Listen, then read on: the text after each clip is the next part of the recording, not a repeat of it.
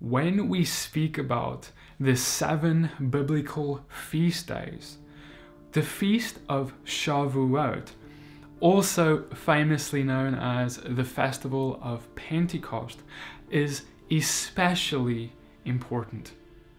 For the very simple reason that it is the last feast of all the feasts right now that we have that have been fulfilled. You see, of the feasts, we have the spring festivals. That is the Feast of Passover, the Feast of Unleavened Bread. Then we have the Feast of First Fruits, the Counting of the Omer, as well as then the Feast of Shavuot. And what was the last thing that Messiah told us? What did Jesus say before he left? Well, he talked about something in relation to this feast.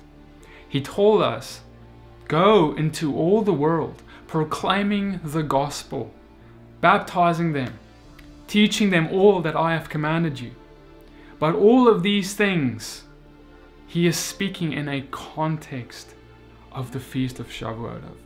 Because all of these things can only be done after the event of Shavuot happened. That thing that he told them to wait for in Jerusalem, that thing that he said is the reason for him being good to go for. Do you remember what he said? When the disciples were inwardly perplexed, hearing that he will be leaving them, what is the thing that he said? No, you guys don't understand. It is good that I go.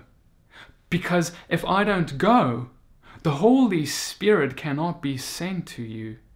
But if I go, he will descend. And so in light of Shavuot being the last feast fulfilled, and that is where the Holy Spirit was poured out in Acts 2, we need to really pay attention to it, to see what did it entail, what was fulfilled, what is the message the Messiah left us with, because he's going to be referring back to all of the responsibilities he's giving us today and that he gave us starting at the Feast of Shavuot when we see him again. Of course, the Holy Spirit, as many of us know, was poured out in the book of Acts chapter 2 on this Feast of Shavuot, also known as Pentecost. And many of us may also know and agree with the notion that the Holy Spirit is an integral part of the life of any believer. However, I want to submit something to you. Sometimes what we have done, and this is an unfortunate thing, but nevertheless it has happened through various denominations, but not all, various movements, but not all. Nevertheless, sometimes the Holy Spirit is kind of seen as a lesser. Sometimes in our mind we think of the Messiah, Yeshua, Jesus Christ. We think of the Father, and they're up there and it's amazing. They're right where they need to be. But sometimes the Holy Spirit receives a lesser degree of attention. It's kind of like he takes a sideline position with regards to our faith. He's oftentimes simply seen as our conscience, or the one who tells us what's right and wrong. And that's certainly part of what he does. But I want to submit to you that minimizing him to a mere person on the sideline is really going to cause us to miss out a lot in terms of our relationship with God. Because I want to remind you that the Holy Spirit, the Father, the Son, they are all one. They are all one. They're all part of who God is. And so that means that when we do not have the Holy Spirit operating in our lives the way that Scripture teaches us He's supposed to, we will be missing out on a big part of who God is. And so today we're going to talk about, what does Scripture teach regarding the Holy Spirit's work in our lives? What is that supposed to look like? How do we walk in it? And I want to submit to you, it's so important. I remember a few weeks ago, I was in a town called Winchester here in Virginia. up visiting some of our family. I was there with my wife, and we went to the downtown of Winchester, just walking through, looking at some of the shops. It's just some interesting things, right? And we walked into this beautiful antique store. And this was a really, really beautiful store. Amazing. I love old things, and I'm really just like looking through it. And as I'm walking through the store, we greeted the lady who owns the store. She's there at the, the entrance. And we're just walking through it, and the Holy Spirit whispers to me. And he says, give the owner $50. And I'm like, I'll be honest, I'm walking through, and I'm like, okay, this just hit me, and I'm just like, and I'm kind of like confused. Because let me tell you why. I'm walking through the store, and I'm looking at all these things, and they're expensive things. They're very fancy things. They're things that, I couldn't afford most of these things. And I'm just thinking, like, what would $50 do to help this lady, even if she did need it? Not that I think she does, but even if she did, she would probably laugh at what I have to give her. You know what I mean? And I'll be honest, all these thoughts that are coming after the Holy Spirit came and gave me this word, it's just the enemy, right? He comes to try and just always pour water over the fire of the Holy Spirit. He was always trying to quench the fire of the Holy Spirit in our lives. But nevertheless, as I walked out, I was confused by this word, but I walked out, and as I were walking by the lady, and we're about to head out, I just stopped, and I just asked her, so how's business?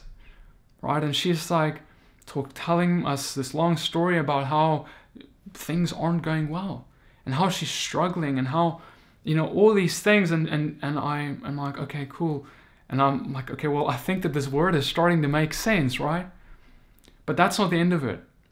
Then as I ask her, hey, can I pray for you? Can we pray about this? And she says, yes, of course, that'd be wonderful. And I'm like, and as I just look at her, I'm asking the Father, Lord, is there anything else? Just in the back of my mind, right? And she tells me, the Father tells me, he says, her back. And I ask her, just, hey, also, is there anything wrong with her back? And she tells me this. She says, the night before, she was doing extra work because she's struggling so much with her keeping her shop open. She's doing extra work after hours, lifting heavy things. And because of that, she hurt her back last night. Do you see what's happening here? The Father is saying first to me, she's struggling financially. Give her something, a token of hope. And then he says, oh, by the way, there's something else that happened in relation to her worries with the finances, and that is that she even hurt her back trying to do it alone, trying to make a way, right? And the Father knows all of this about her, and I don't know her. I have no idea who she is. I never met her before, but now the Father gave me a download. And suddenly I'm standing before her. I took her hand. I say, Father, thank you, God, that you're taking that pain now. Father, I thank you, Lord, for this $50, which is not a lot of money maybe to her. Maybe it is, who cares? But nevertheless, it's a token of hope, where the Father is saying, I see you. I see your struggles. I see that you're trying to work hard and you even hurt your back, and I don't want that to happen. Here is a new back for you. And God took her pain. And she's like, I don't even want to take this money. And I say, well, you have to, because it's from the Father. It's not from me. And we walked out praising God. We know we prayed for her, etc. And we walked out praising God. And I just thought like, wow, if I hadn't been obedient, if I hadn't listened to his voice, if I had thought that he's only someone who would convict me of my sin and that's all he's supposed to do, go sit on the bench, Holy Spirit, you're not allowed to push me, you're not allowed to take me out of my comfort zone. If that's the box I put him in, I'd walk out of that place as a believer, as having truth in me, but I would walk out of the presence of this woman who needs hope, and I would fail my mission. Because, brothers and sisters, and I'm not boasting in myself, I'm boasting in Him, because He's the one who told me. He's the one who loves her so much to do this for her. But if we're not obedient, if we don't listen, we will have to answer for it. I know that's a hard one, but here's the reality of it. The Messiah said, "Go out into the world. Proclaim the gospel, the hope, the good news of who I am." That's your job. What is the use that I have all this truth revealed to me? The Father shows me the beauty of His commandments. The Father shows me the beauty of instructions, the beauty of His Son, all these amazing things.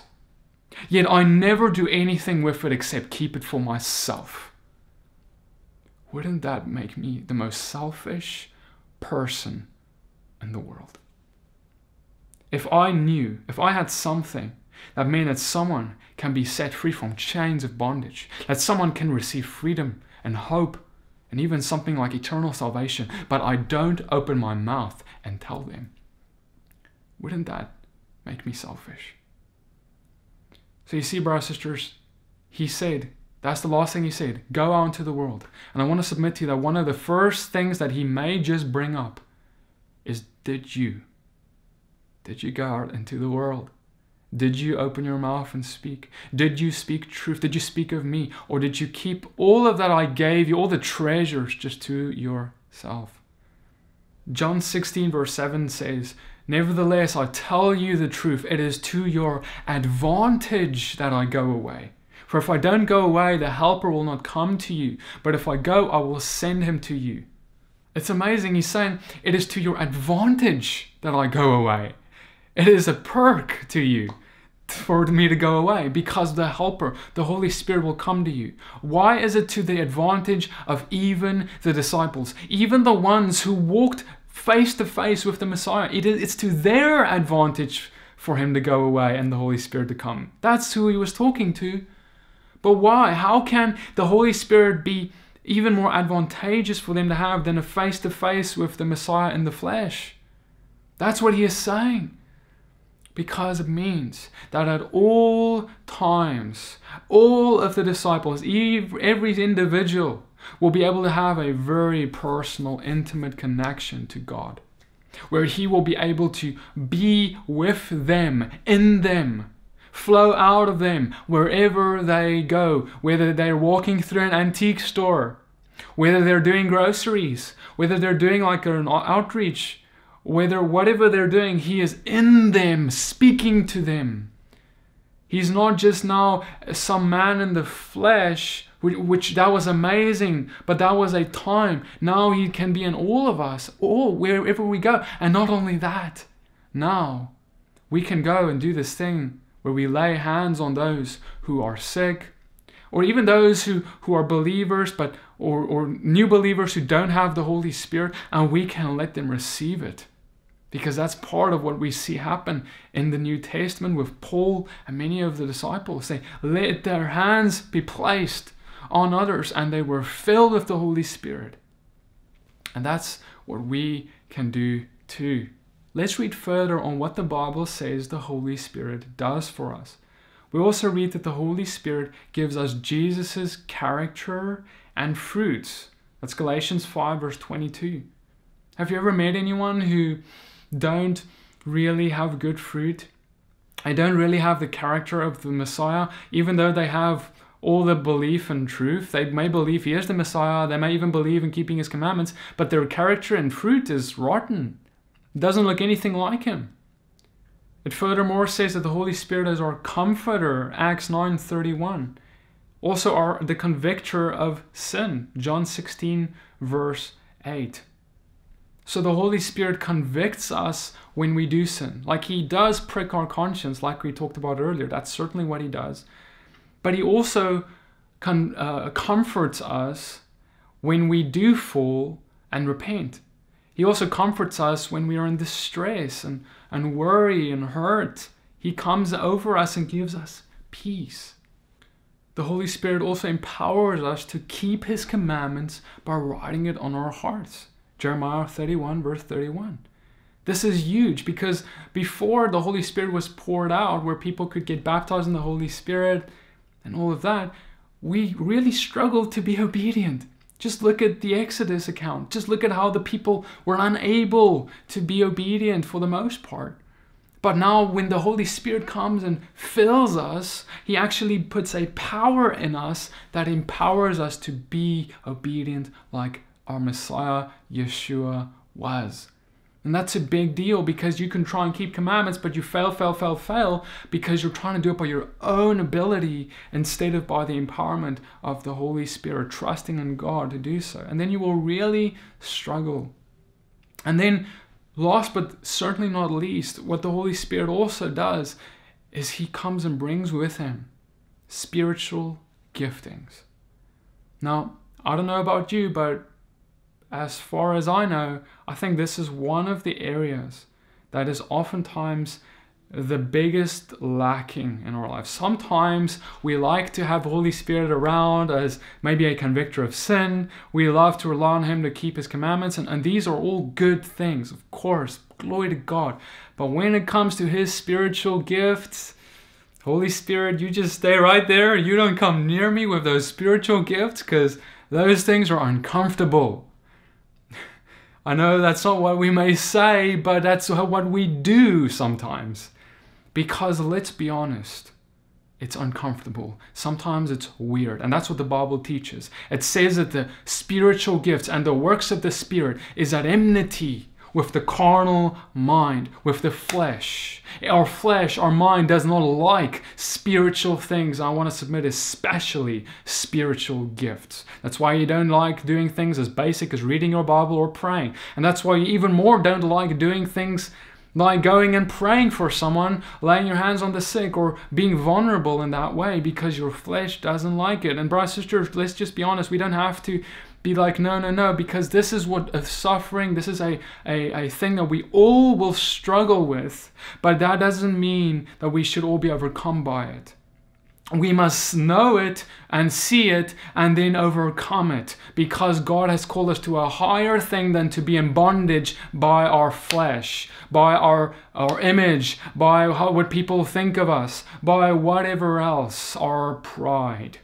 We have been called to a higher calling to serve His kingdom. And that means we need to die to ourselves in order to do it, because you can't live for yourself and worship His kingdom at the same time. Because He's going to start asking you to give things up, like what people think of you or whatever, to enable to be led by the Holy Spirit. Because the Holy Spirit's going to lead you into things that your flesh doesn't want to go to.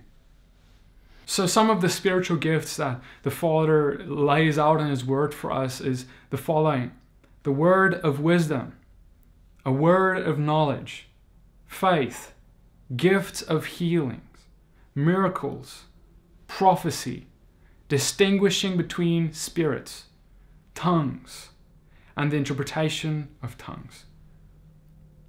Now I want you to just have a look at this list.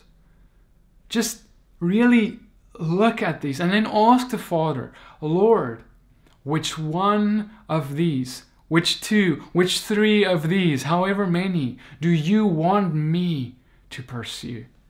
Because we are all called to be filled by spiritual gifts, because the Holy Spirit brings with Him spiritual gifts. And yes, sure, you may not have all of them, because they're called gifts for a reason. What is a gift? If I had a gift in writing, that means I'm very good at it. It means I may write many books. It means, that's what I'm good at. If I'm gifted in playing baseball, I'm very good at it. I can play better baseball than any other kid on the block, right? That's what it means to be gifted in something. And so I want to submit, though, that just because also you're not gifted in something doesn't mean that you can never walk it out.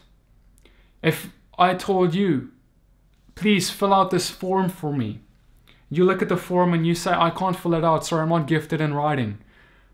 That would be ridiculous, right?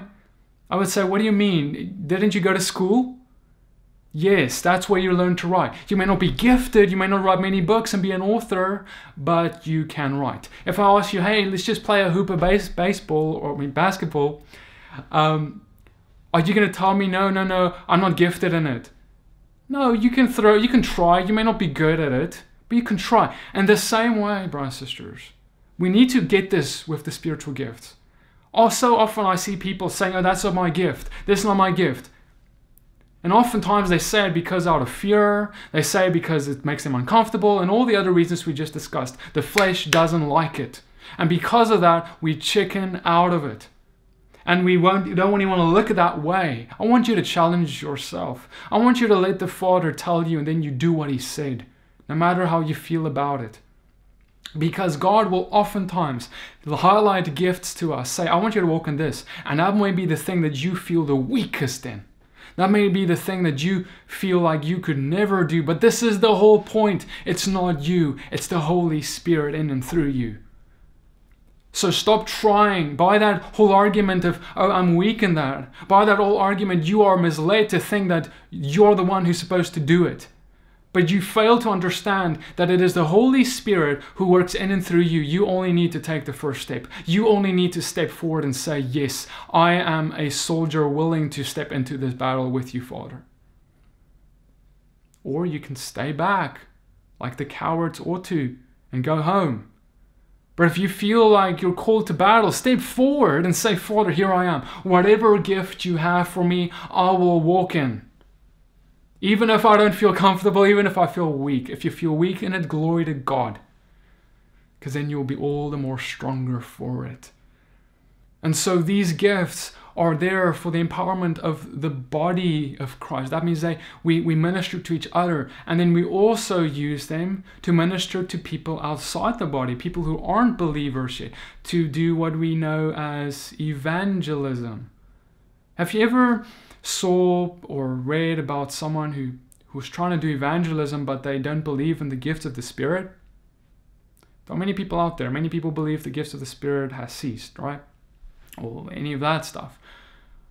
We know that's not true, but what we see is when people believe that, their evangelism may be good. They may reach many people. Glory to God. But it'll be hampered. They won't be as fruitful as they would have been if they actually embraced the spiritual gifts that the Holy Spirit wanted to impart to them. And so my point in saying this is that evangelism will not be the evangelism that our Messiah or His disciples walked in if we deny spiritual gifts. If you don't walk them out, if you don't walk out evangelism with spiritual gifts, you will struggle. You may win a soul, but it won't be as effective because God gave us these things as tools for the job so we can be more effective. Imagine if I walked into that store, that antique store, but I didn't believe that God could give me a word of knowledge about the money problem that she had or her back. Then I would just walk out there and have no idea how to get to her heart. Because see, these things allow us to get to the hearts of these people.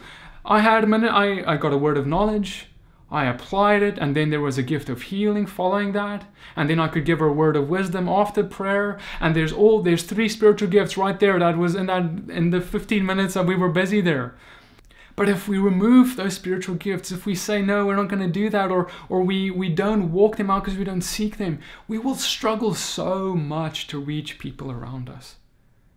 Because I would have just walked out of that antique store with no idea of anything because I wouldn't be open to His workings.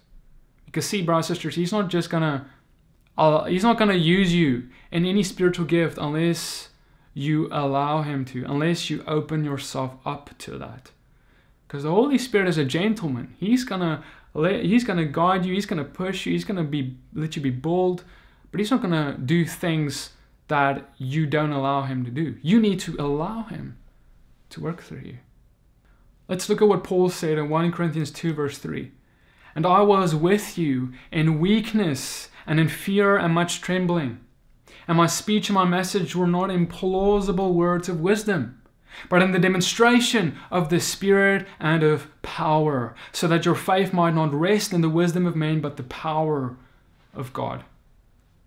Have you ever heard a message that's given by maybe a preacher or a teacher or someone, and they're talking very eloquently, but you can just sense that there is no Holy Spirit in there. There is no Holy Spirit in his words. There's no Holy Spirit in his actions. There's none of that. There's just wisdom of men, right? And that's oftentimes what happens is when we don't allow the Holy Spirit to work in and through us.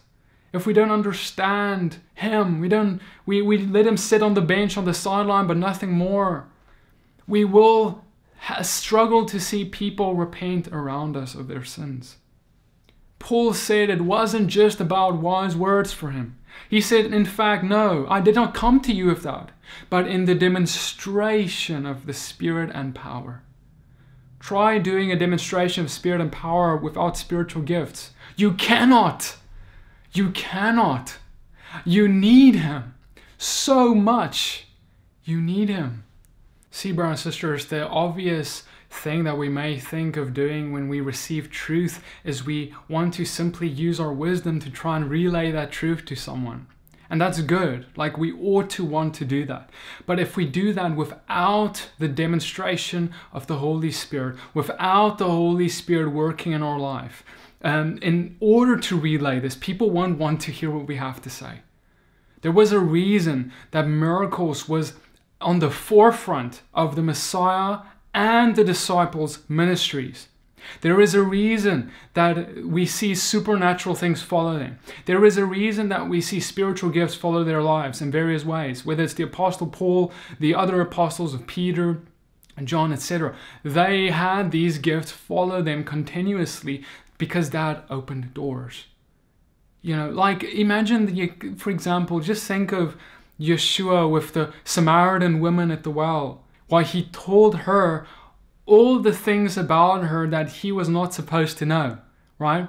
And she even went to the people evangelizing to them. One of the first things she did was tell them, the Messiah, or this guy, he came to me and he was like a prophet because he told me everything about me. He knew it all. He's not supposed to know it because Yeshua was exercising a spiritual gift of a word of knowledge. How in the world would he be able to reach that woman if he had not had spiritual gifts? How in the world would Moses be able to make a dent in Pharaoh to let Israel go if he had not exercised spiritual gifts? He did. One of the first things he did was exercise spiritual gifts, miracles. God gave him the gift of miracles at the burning bush, where he took his rod, turned into a snake. He turned water into blood. All these things.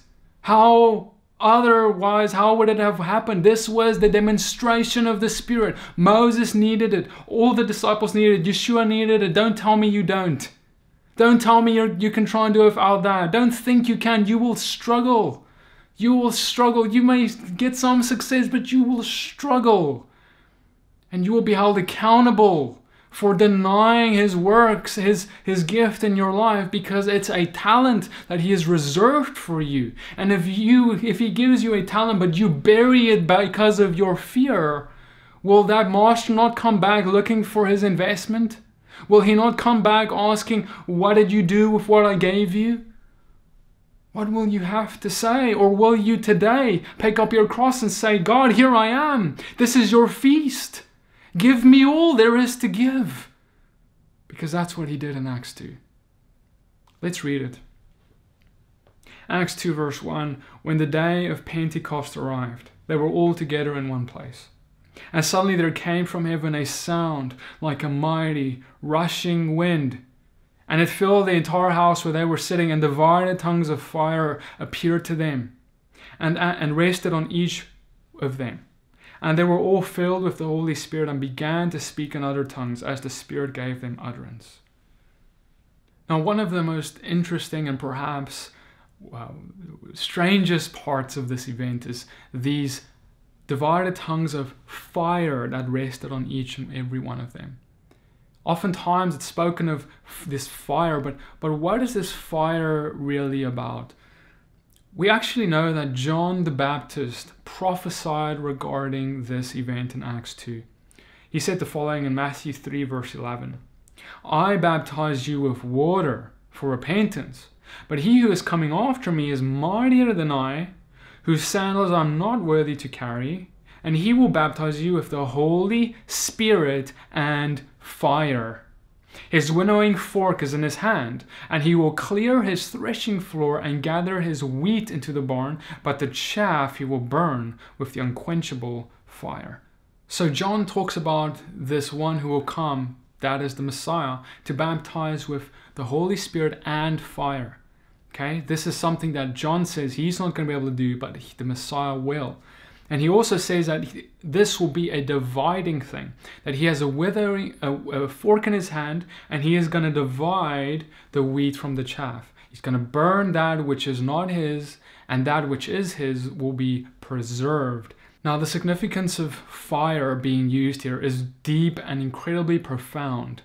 But for us to understand it, we need to go back to really talk about baptism in water and spirit, because this is something that's been there, the idea of it has been there from the beginning of our Bibles. We read, for example, in 2 Peter of the water and fire baptism that will even sweep across the earth itself. 2 Peter 3 verse 6 says, "And that by means of these the world that then existed was deluged with water and perished. But by the same word the heavens and earth that now exist are stored up for fire, being kept until the day of judgment and destruction of the ungodly." So we know that the first baptism of the earth was with Noah's flood, where the entire earth was filled with water. And then it's talked about that there will be a fire baptism of the earth that is still to happen, which is the end, where all of the earth will be burned up. We also read about water and spirit or fire baptism within the Levitical priesthood.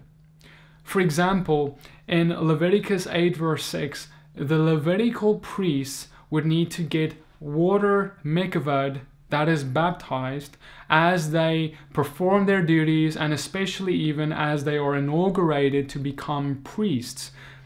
The word baptism simply means immersion.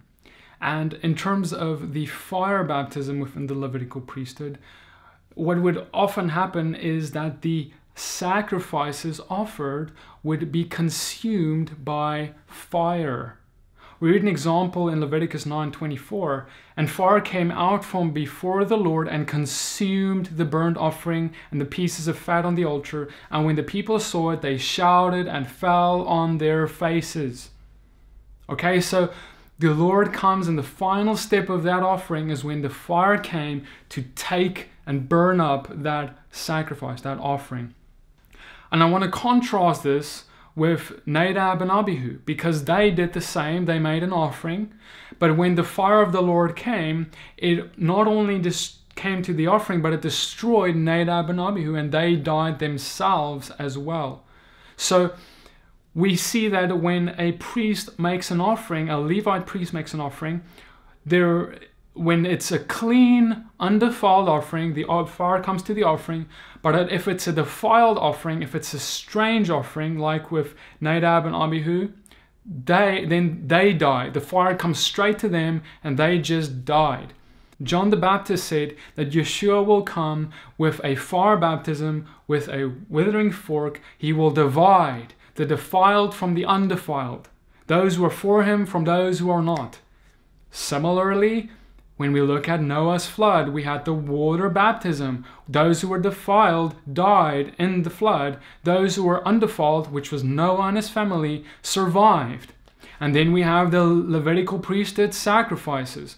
Those who were undefiled and made offerings survived, and the offering was accepted. Those who were defiled, on the other hand, like Nadab and Abihu, they died when they made an offering and the fire came.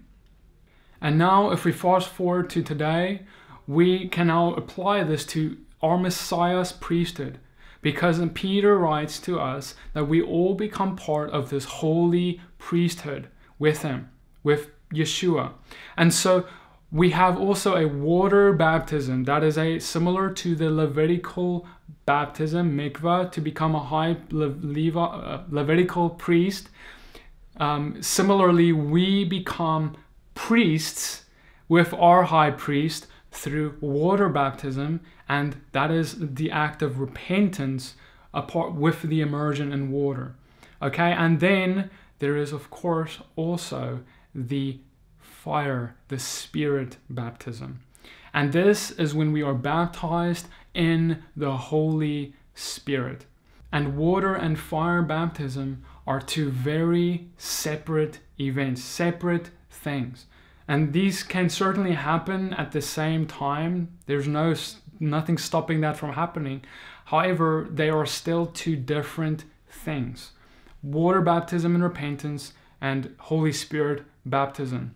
We see, for example, how many were baptized into Yeshua in water, even when he was here with his disciples, but only in Acts 2 were the others then baptized in the Holy Spirit. And even in Acts 2, we see that they were baptized, many of them were baptized in the Holy Spirit, and then thereafter they were baptized in water as well. So it wasn't just one thing. There was a baptism of the Holy Spirit, and then after the 3,000 were baptized in water as well. And so in essence, what really happens within this fire baptism, the Holy Spirit baptism, is that we, similar to those Levitical offerings, remember that we are called to be a living sacrifice. That means that the Levitical offerings that we just read about is a picture of us, what we are supposed to be. We are all living sacrifices. Our lives are supposed to be a sweet swelling aroma to the Father.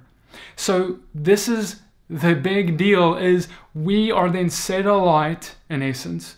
We are lit up to be with a fire, and those who are pure, who have a pure sacrifice, who are holy, who have good intentions and hearts before the Father, their offering will be accepted and they will live. Just like we read earlier with Noah, how Noah and his family was preserved, right? Similarly, that's how we will live. But those who have defiled offerings, they will not live. A very good example of these living sacrifices we're talking about is Shadrach, Meshach, and Abednego. Daniel 3 verse 27, and the satraps, the prefects, the governors, and the king's counselors gathered together and saw that the fire had not had any power over the bodies of those men. The hair of their heads were not singed, their cloaks were not harmed, and no smell of fire had come upon them. This is exactly what it's like to be baptized in the Holy Spirit, because now we have a fire in the Spirit coming over us, and normally a fire would destroy us, because what is harmful, right? Yeshua, God said, do not fear man, but fear the one who can throw you into the fire. So the fire is seen as this thing that can destroy us, but now with the Holy Spirit poured out on us, the fire is okay because it doesn't hurt us. And the fire represents God's power. Think about the burning bush, for example. The fire came upon the burning bush with Moses, and the bush did not burn out. Just like we read with Shadrach, Meshach, and Abednego, that their bodies did not burn. They did not burn out. Their cloaks were not harmed. They were burning continuously in the hottest oven there is, but they weren't burning, just like that tree. And that tree with Moses was this picture of what would happen to us. This tree represents how we would be. We are like trees, and we do not burn out when the Spirit comes upon us.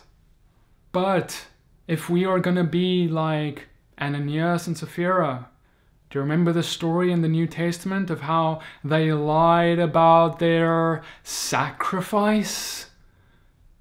They said they lied about how much they were giving to God how much their offering was to God.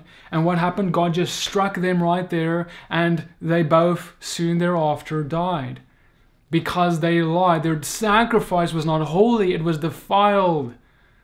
You see, and now when the fire of God came upon that sacrifice, it went straight to them and they died. Just like we read earlier also happened with Nadab and Abihu. And so like all of these people, we will all be tasted with fire. 1 Peter 1 verse 7 says, so that the tasted genuineness of your faith, more precious than gold that perishes though it is tasted by fire, may be found to result in praise and glory and honor at the revelation of Jesus Christ. And so, brothers and sisters, your faith must be genuine. How genuine is it? How real is your love and relationship with God? And you may then think, now, how do we offer this? How do we have this fire in our lives? How do we have the fire of God come like what John prophesied would happen, and what Yeshua brought in Acts 2 is this fire? How do we see that in our lives? Well, Acts 2 gives us the answer. Do you remember what we read in verse 3? And divided tongues as of fire appeared to them and rested on each one of them. So it's interesting because it's described what the fire was. It said the divided tongues as of fire. So we know that when the Holy Spirit is poured out, and it oftentimes happens throughout the scriptures, is that in the lives of those upon whom the Holy Spirit is poured out, spiritual giftings will soon after start manifesting. This could be the gift of tongues, like we just read. It can be the gift of prophecy. It can be gifts of healing. It can be any of the list of gifts that we read in the beginning of this teaching. Nevertheless, the evidence, part of the evidence for the Holy Spirit's baptism is fruits of the Spirit and spiritual giftings. This is why the fire was when they spoke in tongues, or when they prophesied, or when whatever spiritual gift manifested. That is the fire itself manifesting upon these people. This is also why the burning bush was burning when Moses encountered it. Because what happened at the burning bush? Spiritual gifts. Same thing. Think about it. The burning bush is there. What does God do? He says, Moses, pick up your staff, throw it, and it turns into a snake. He says, Moses, take the water, pour it out, and it turns into blood. He says, Moses, put your hand in your cloak, take it out, and it turns leprous. And he puts it back, takes it out, and it's clean. Spiritual gifts by this fire. Coincidence? No. This fire, the spiritual gift is the fire.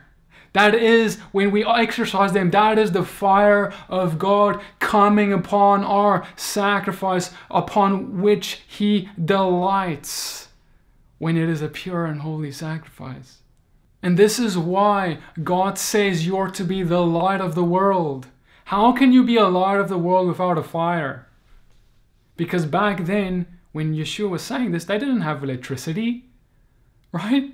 It's like to have light made, you had to light a lamp. With a real fire, it had to burn. And that's what we must have. You can't be a light if you have no fire. I couldn't be a light in that antique store if I had no fire, if I had no spiritual gifts manifesting in my life, given by the giver of gifts, the Holy Spirit. We read about the fire here in Matthew 5:14. You are the light of the world. A city set on a hill cannot be hidden.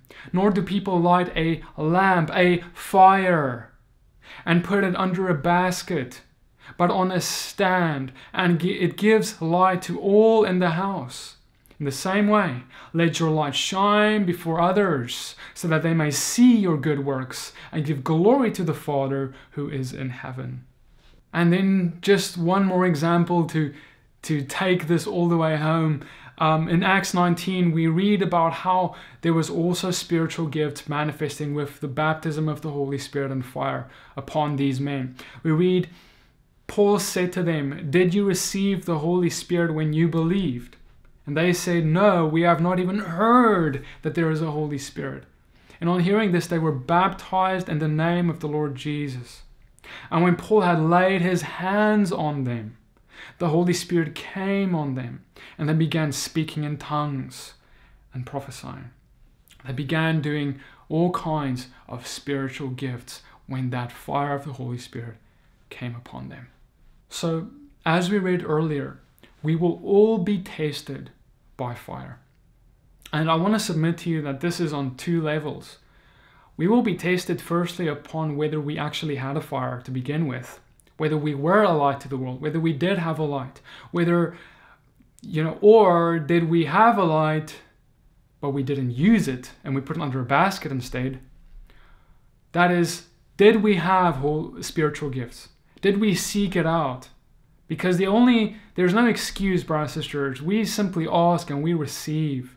We simply do and the Father gives as we go out. But if we never go out, if we never try and do, if we never seek it, we won't receive. You do not have because you do not ask. And then, so we can be wrong in not actually either seeking it out or doing it, but we can also be wrong if we do it, but our sacrifice is defiled. If we have a fire come, which is can be a good thing, if our sacrifice is clean. But if our sacrifice is defiled, it's not a good thing. And Yeshua talked about those who will have the fire on their sacrifice, who will have spiritual gifts, but this fire will be on a sacrifice that is defiled. It's a very famous verse. He said in Matthew 7:21, "Not everyone who says to me, 'Lord, Lord,' will enter the kingdom of heaven, but the one who does the will of my Father, the one who has a clean sacrifice. On that day many will say to me, 'Lord, Lord, did we not prophesy in your name? Did we not do a spiritual gift in your name? Did we not have a fire? And then we cast out demons in your name. Did we not do many mighty works in your name?' And then I will declare to them, 'I never knew you. Depart from me, you workers of lawlessness.'" You failed the test of fire. Yes, there was a fire. Yes, there was manifestations of the Spirit and all these things.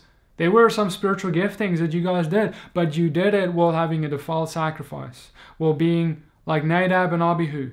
Strange fire. And because of that, "Depart from me, you worker of lawlessness, I didn't know you." And so I want us to just think about a fire logically, practically, because I think that the reason that God tells us in His Word that these things, that the Holy Spirit is like a fire and His gifts and His power is like a fire, it is because there is a connection in the world around us to what a fire is. You see, when we think about the Levitical sacrifices, there went a lot of preparation into preparing the sacrifice, into making sure that the altar is clean, making sure the sacrifice is the best that we have, to making sure that it is all well prepared and rounded up, ready to go. And only at the last step, the last moment, that is when God's fire comes down and consumes the sacrifice. Similarly, as we are all living sacrifices, we ought to live lives of preparation where we are making sure our altar, our sacrifice is prepared, that we are giving our best to God. Our lives are devoted to Him. And then the last step is when the Holy Spirit then comes upon this sacrifice of ours and imparts spiritual gifts, imparts that power and everything else He brings with Him. And that is it.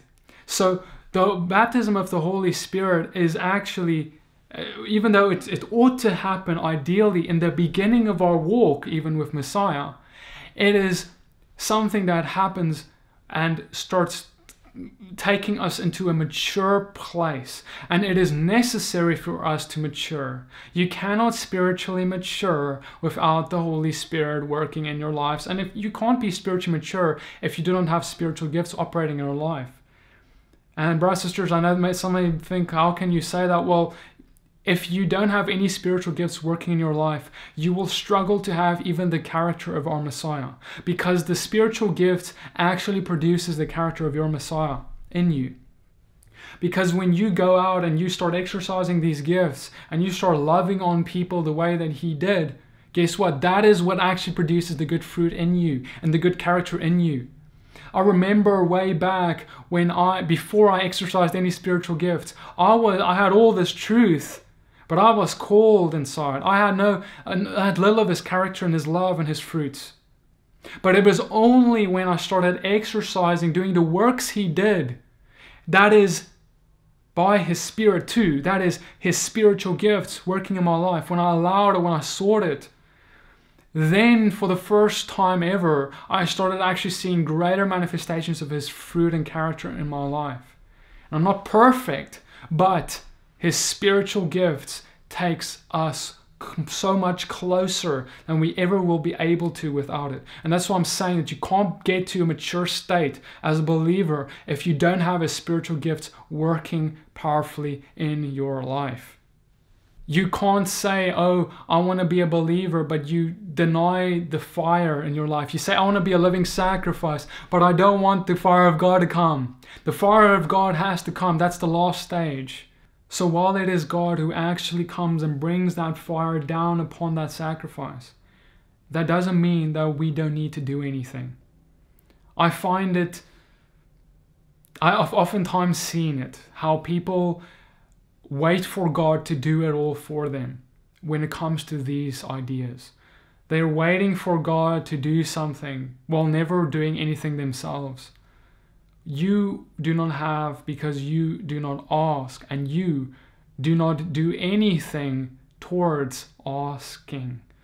And what I mean by that, brothers and sisters, is let's just make this practical and easy to understand. When you go and make a fire in a forest, how are you going to go about doing that? You're going to first go and you're going to gather some wood. You're going to prepare. You're going to get everything together. You're going to get leaves, whatever it is that you're going to use to start your fire. And you're going to put it all on your little place. So that's what we first do, is we prepare. That means we clean ourselves up. We repent of our sins. That's why water baptism was one of the first steps. Okay, we repent of our sins. We live holy lives. And then we go and we start praying and asking for the Father. We start looking at his spiritual gifts like we did earlier, and we say, Lord, what do I have to choose? And we start discovering what he has for us. And then we go, and if we want to have this fire lit, what do? We have to take the first step. You have to go and take a step of faith. When they went, even in the Levitical priesthood, to make put an offering together, they had faith in the God they were making it to. Otherwise, why would they do it? Right? The first step is you have to have faith. So because you have faith, you're now going to believe. He wants you to walk in that fire. He wants you to have the fire. He wants you to walk in spiritual gifts. So you're going to start walking it out. You're going to start stepping out of your comfort zone. You're going to start praying for people. You're going to start saying, Lord, show me, what do you want me to know about this person? Otherwise, how will you receive a word of knowledge if you don't ask?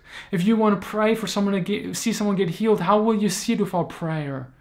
If you want to cast out demons, how will you see it without casting them out? If you want to speak in tongues, how will you see it without opening your mouth to speak? How will you see that happen? Because see, it is the first step of faith, and then the fire just comes. Because it's not you who does the spiritual gifts, it's him in you, but you need to take the first step for him to step up and say, yes, now I can work through you. But if you never take the first step, he often never moves. And then what do we do with that fire? We have it now burning, we have it going because we took the first step. We ask that person, can we pray for them or whatever it is. And now we get wood to make sure that it keeps burning continuously, that the fire does not go out. Because if you get your fire going and started, but you just leave it out, you can just wait an hour and that fire is dead. Right? It doesn't last that long without intervention. You need to go and put more wood on it soon. That means you need to continue pruning. You need to continue working. You need to continue stepping out. You need to continue being a living sacrifice for the fire to continue to come. So oftentimes I've seen people coming with, and then they receive, glory to God, they receive a spiritual gift, they start walking it out, and then they just let their fire die out because the world's distractions come along. But don't let yours go out. Let it burn continuously.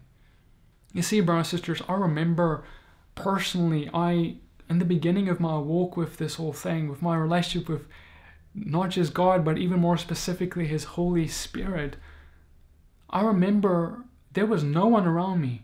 No one who had the same desire, even in my circles where I was back then, years ago. And I remember going out on my own, on the streets, no one around me, and I wanted this thing so much.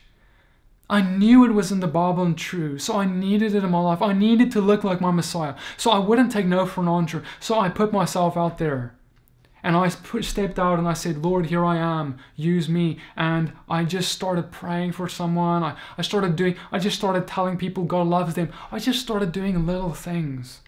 And a lot of times I didn't see anything happen, but sometimes I did. And then other times I did again. And then I saw things happen more and more and more and more and more. Because I continued to let this fire grow. But I had to take the first step. And so, brothers and sisters, as you can hear, this is a very important topic. And for that reason, I want to spend some more time talking about the barriers that can oftentimes be in our lives that prevents the Holy Spirit from working in our lives. Sometimes we can know all the truth, but we may, if we don't see the barrier, we don't see the problem in our lives, then we may struggle to see Him work because we don't address the issues. First off, I want to talk about how we shouldn't be working for the Holy Spirit.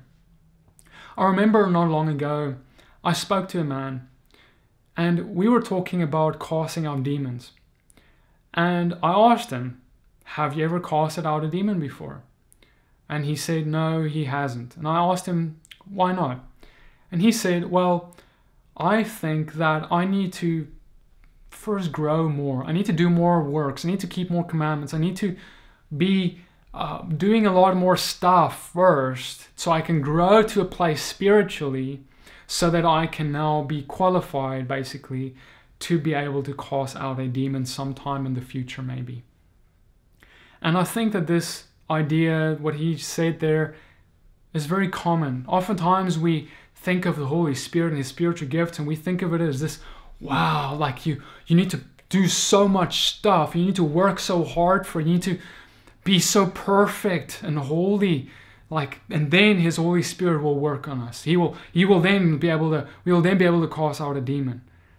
But this is a grave error, and I want to submit to you that if you believe that, that may just be the thing that completely stops the Holy Spirit from working in and through you. Because here's the thing, brothers and sisters. If you believe that it is by your works, it is by the things you do, it's by how holy you are or whatever, by your works, that the Holy Spirit works through you, then you don't really need the Holy Spirit. Because then you'll be able to be so perfect and holy that you wouldn't need the Holy Spirit. Because Holy Spirit is given to us. But if we are holy, we don't obviously need someone else like the Holy Spirit. Because we can do it ourselves. Because we then have this mentality that we can work towards it. What does the scripture teach? Didn't Abraham get saved through faith by his belief in God? And similarly, did not the 3,000 who got saved in Acts 2 receive the Spirit by belief? Did they all work up towards this standard of incredible holy living where they were perfect, sinless people, and then the Holy Spirit came upon them? No. If we could work hard enough to receive the Holy Spirit, we wouldn't need him, because we would then be good enough without him. We'd be fine without him. But that's not the case. We do need him because we aren't good, because we do have issues, but he makes us better. That's the point. And on top of this, if we had to be perfect and sinless, then he wouldn't be working through any of us, because we all have sin. None of us are as perfect as our Messiah was. But that's why he died. He died to tear the veil. He died so that the Holy Spirit can come, because we are now made clean by his blood, and now the Holy Spirit can indwell us, and we are not burned up. And we are able to burn and be alive still for him. Galatians 3 verse 2, let me ask you only this, did you receive the Spirit by works of the law, or by the hearing with faith? If you are to give a gift to your son, and your son says, no, I insist, I will work for this, I will go and do all these chores, I will go and... Is that gift still a gift? If he gets it because of his chores? No, that's then simply like a salary for his work. A gift is something that is received without working for it. That is what the Holy Spirit is. He is a gift from our Father. Now that doesn't mean that works aren't important. Of course, we ought to have good works. We ought to keep his commandments and live like he did, walk like he did. And that's so important for holy living. But the point is simply that it is not by our works that we receive salvation, and similarly, it's not by our works that we receive the Holy Spirit. Secondly, I want to talk about our expectations in receiving the Holy Spirit, because I found that sometimes the issue is not that someone hasn't been baptized in the Holy Spirit, but rather that they are baptized, but they don't realize it because their expectations of what it's supposed to be like to be baptized in the Holy Spirit is not right. The reality is if you are baptized in the Holy Spirit, you will certainly feel bold. You will certainly have a boldness that wasn't there before. But it doesn't mean that you're not going to still have fear in those moments. And another expectation that's not good is sometimes people think it has to be this big wow moment where I have to feel like butterflies or something. I have to feel something when I got baptized. Me personally, I didn't feel anything. I started seeing the fruits of the baptism of the Spirit in my life, and that's how I knew it happened. But I only knew it happened because I started walking it out. I started stepping outside of my comfort zones as he led me and started being more like Yeshua by my own choice and decisions. And then because of my decisions, he empowers me to continue doing so and walking it out. So the flesh will still try to rule. You will still not feel like you want to pray for someone or step out in this or that way. You're not going to feel like it. If you go on your feelings, you're never going to do anything for the kingdom of God because you're never going to feel like it. In fact, you'll oftentimes feel the complete opposite. And you're also, you need to understand that he does give boldness, but you need to be bold.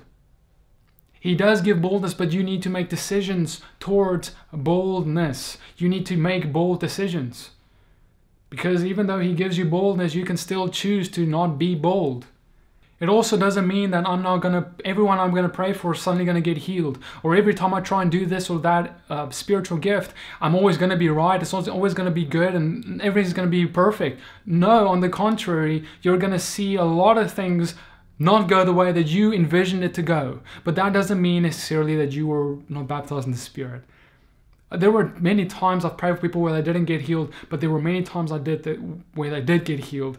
And those times make it all worth it. There were times where the disciples prayed or casted out demons and things didn't happen the way they wanted it to. Does it mean they didn't get the Holy Spirit? No. There are other reasons, but it doesn't always mean it's because you don't have the Holy Spirit. And you may say, oh well, but Peter, I don't see what I should see. I don't see whatever. But why do you let what you see with your eyes determine what the Bible says you should see? Since when do you walk by sight and not by faith in what the Word says you're supposed to see? Once you start believing more what the Word says you're supposed to see, it'll become more of your reality. But because you put more faith in this thing that you see around you by your flesh, you're just going by your flesh and you're not actually putting faith in what the Word says, and that's why you don't see what the Word says. But if you start continuously going and walking out these things and saying, Lord, I need to see this, I need to see this. I may not see it right now, but the Word says I'm supposed to, so I'm going to go until I do. That's the kind of people who do see things. The number 3 barrier that I want to talk about is that the Holy Spirit is not controlled by us. We are people who love to be in control. You love to have things go the way that you want and planned. And if it doesn't, it's nerve-wracking sometimes. But that's not how God always works. Sometimes God has a different plan. And sometimes that plan is not in your mind, not even near what you had envisioned. But nevertheless, it's His plan. And so and often I want to say that the Holy Spirit actually does do that often. He sometimes just does something different than what we planned. So He doesn't always follow our scripts. He doesn't always follow our church programs. And I think sometimes the rigidness that we love, which can be good, there's nothing wrong with structure. But if we don't allow the Holy Spirit to, if He wants to, break free from structure once in a while, we may limit Him from actually working the way He wants because we need to keep to our structure. A good example practically of this is if a church or a fellowship has a very rigid structure, that can be good because everyone knows what's going on, but they need to be open to what the Holy Spirit wants to do. If the Holy Spirit decides, I want to pray, I want you guys to pray for people now, I want people to get healed, or I want people to now prophesy, I want people to give words of knowledge, I want people to come up and speak in tongues and interpretation of tongues to be given. I want these things to happen. But we say no because that's not our plan in the church schedule. We are actually now working against Holy Spirit's plans. So we need to be open to what He wants to do at all times and welcome it. Think of this, brothers and sisters. Acts 2 didn't have any financial board meeting. It didn't have any church program. They didn't have any event coordinators, and they didn't have any marketing. But Acts 2 happened regardless. There's nothing wrong per se with any of those things, but those things aren't the secret. Knowing Holy Spirit and allowing Him to move is the secret, even if that means that we relinquish control of our own plans sometimes. Holy Spirit is supposed to be like our autopilot. And what I mean by that is when we talk about modern planes, they fly themselves these days. Our planes are all flown by computers. The pilot simply takes it off the runway, he presses a button, and the plane flies itself to the other destination, and then they just land it again. That's how we are supposed to be. We take off, we take the first step, we do what He called us to do, but then when we're in it, when we're in the air, we relinquish control, we give Holy Spirit autopilot control, and we let Him fly us to the next destination. That's how we ought to operate. And then when we come back down, we take back control and we end off everything and we're like, wow, that was amazing. That was so amazing, everything that just happened. Because He was flying, Holy Spirit was flying. And when He flies, things go well. But you need to be a living sacrifice. Give up control. Don't be controlled by fear, and don't let fear dictate your decisions. And because Holy Spirit sometimes is going to do things that may even inspire like a fear. What are people going to think? Or, we haven't done this before. Are we going to lose some tithings? Or, whatever it is, leave those fears behind. Be bold. Because we can also then ultimately just be led by unbelief. Just like the disciples were when they tried to cast out that demon. And because of it, the demon didn't leave. So we need to start to get rid of, if you struggle with fear, if you struggle with unbelief, if these are things keeping you captive, fast and pray. Fast and pray. We need to be living lifestyles of fasting. If you're watching this and you want to walk in the Holy Spirit and His fire, His spiritual gifts, as we've been talking, I hope you're fasting. Because we ought to fast oftentimes so we can make sure that our flesh is out of our way so that we are not ruled by it. And then last but not least, what I want to talk about in terms of barriers is simply that Holy Spirit loves to work within our weaknesses. So oftentimes, I think that this is the case. God simply loves to work in our weakness, but we don't like that. What was one of the first things that Moses told God after God gave him his commission? God came and he gave Moses spiritual gifts. He told Moses what to do with it. And Moses said, "No, I am weak in this area of speaking. I am weak in this area of being this leader that you want me to be, God. I can't do it. Send Aaron instead." Right? That was his first reaction. And oftentimes that is one of our first reactions. Is God comes and he says, "I want you to walk in this spiritual gift. I want you to be a leader. I want you to be a servant. I want you to be this or that. I want you to be an encourager. I want you," okay, it doesn't matter what he wants you to do, but it's going to be something that you're going to feel weak in most likely. And the first thing you're going to want to say is, "No, send someone else. No, not me. No." And then we sometimes just ignore God's call. We just don't want to walk in it. And I want to submit to you, this is probably one of the biggest reasons why people don't walk in spiritual giftings, bar none, is because they don't like feeling weak. They don't like going into this area where they know they're weak because fear envelops them in that area. For me, it was the case too. My biggest weakness as growing up was public speaking. And oh, what do you know? Here I am before you today because that's what God called me to. But I hated public speaking. I was so weak in it, and I still consider myself weak in it, but He is strong in me when I go and step up to do what He called me to do. And this is exactly what Paul said. But he said to me, "My grace is sufficient for you. My power is made perfect in weakness. Therefore I will boast all the more gladly of my weakness, not because they limit God, but so that the power of Christ may rest upon me.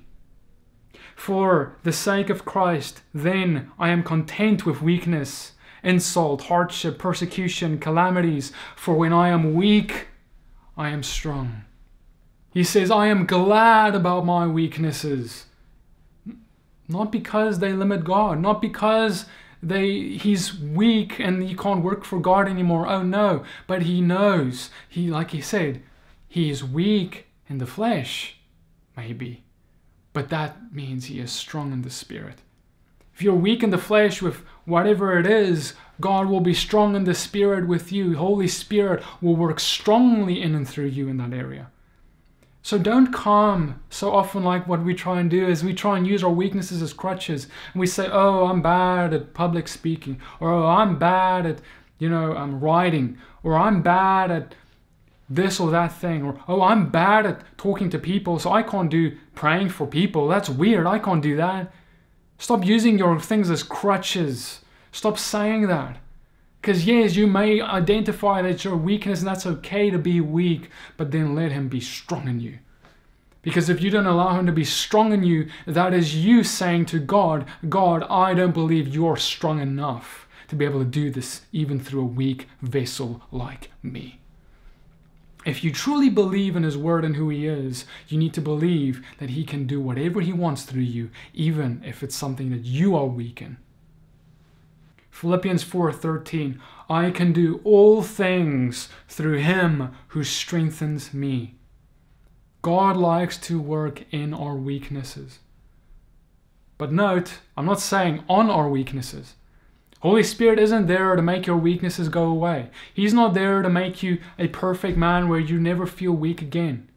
You're still going to feel weak. He's not going to make your weakness go away. He is going to work in them and through them. He's going to work powerfully through them. So the whole point of Him coming and working in our weakness is He wants to work in communion with us. Because if he just came and he made us strong in all the areas we need to be strong in, and it's just over and we're just now good and all, he doesn't need to be with us anymore. He can just go because now we're perfect. We don't need him anymore. But that's not how he works. He comes and he's in our weakness strong. And that because we need him every day then. We rely on him continually. That's what a relationship is called. When you need to rely on someone, when you trust someone, when you work in partnership with someone. God wants to work in partnership with you. And he wants to work even in your weakness. So brothers and sisters, I think it is clear that oftentimes, and this may be true for your life, ask yourself the question, is the Holy Spirit the missing ingredient in my life? And I'm not saying you don't have him. You may very well have the Holy Spirit. You may be baptized in the Holy Spirit. Glory to God. But is he actually in your life? Is he actually actively in your life like we've talked about in this teaching? Or has he been sitting on the sidelines because you put him there? Go out and force yourself to go and take that plane off so that you can get in the air and hit autopilot so he can work. But if you just sit on the runway and you never take the plane off the ground, he will never be able to engage autopilot. He will never be able to take over the steering wheel and work in and through your life. So, brothers and sisters, this all will be the next step of maturity and growth for you. It will allow you to fulfill Shavuot in your life, the Holy Spirit's filling in your life. Because what use is it that you have him but you don't use him nor allow him to work in and through you? Proclaim the gospel and he fulfills it. Go and do the simple gospel. Be busy with the Father's simple gospel message, business, the good works that he called us to, and he will come to fulfill it. If you are only ever talking, and I want to say this as I end off because this is an important last note that I think we need to know. If you are only ever distracted by other things, they may be good things, but other things instead of the gospel. If you talk about other things, you don't talk about the gospel with people. If you don't have that word of God going forth, that is the simple gospel of salvation, how Yeshua died for the world and the freedom he brings. If that is not the simple word that you're giving the people, don't expect Holy Spirit to move, because he's been sent to fulfill that word. He has not been sent for any other real word to be fulfilled except the gospel message and the truth within our Father's words. He is not there for your agendas. He's not there for your passions if they are not what God told us to be passionate about above all else. So go and preach the simplicity, the simple gospel of salvation. Let people come to him through that message, and Holy Spirit will be the witness. That's why when I go and I preach the simple gospel, I can go and step out of my comfort zone, step forward and trust in the Father for him to move. And I can be bold because I know he will fulfill the words that I have spoken, because he will allow me to have a demonstration of spirit and power to follow my words. But I have to have the words of the simple gospel.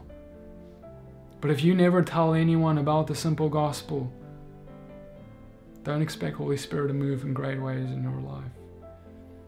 So brothers and sisters, I want to end this off in just a prayer, because I believe that we all desire more Holy Spirit. And this feast, what a better time than to pray this prayer right now. So Father, Lord, we just come to you and we thank you for your Holy Spirit. We thank you for the gift you've given in Acts 2, and today is just as much alive. I thank you, your spiritual gifts and miracles and the power is just as much alive as it was 2,000 years ago. And so Lord, I thank you for everyone who's watching, God, for a baptism of Holy Spirit, Lord, and fire. Lord, I thank you, God, for your spiritual gifts to manifest in the hearts of everyone listening right now. I thank you, Lord, for fire to ignite on them, Lord, where they would want to walk and run with your spiritual gifts, and for their fires to not go out. In the name of Yeshua, Lord, I thank you for freedom to follow them. I thank you for no more distractions in our lives, but I thank you for helping us focus on your gospel message and the salvation that you came to brought us. Lord, we thank you for who you are in the name of Yeshua. Amen. I hope that this message has blessed you guys. Have an amazing feast of Shavuot. Please share this message with any friends or family or anyone who you think this might bless. Because the Holy Spirit, this is the time of the Holy Spirit. This is the time when God wants us to start walking in greater manifestation of the Spirit. For how else will the end time world we are living in know of the goodness of our Father unless we show His heart of love to them?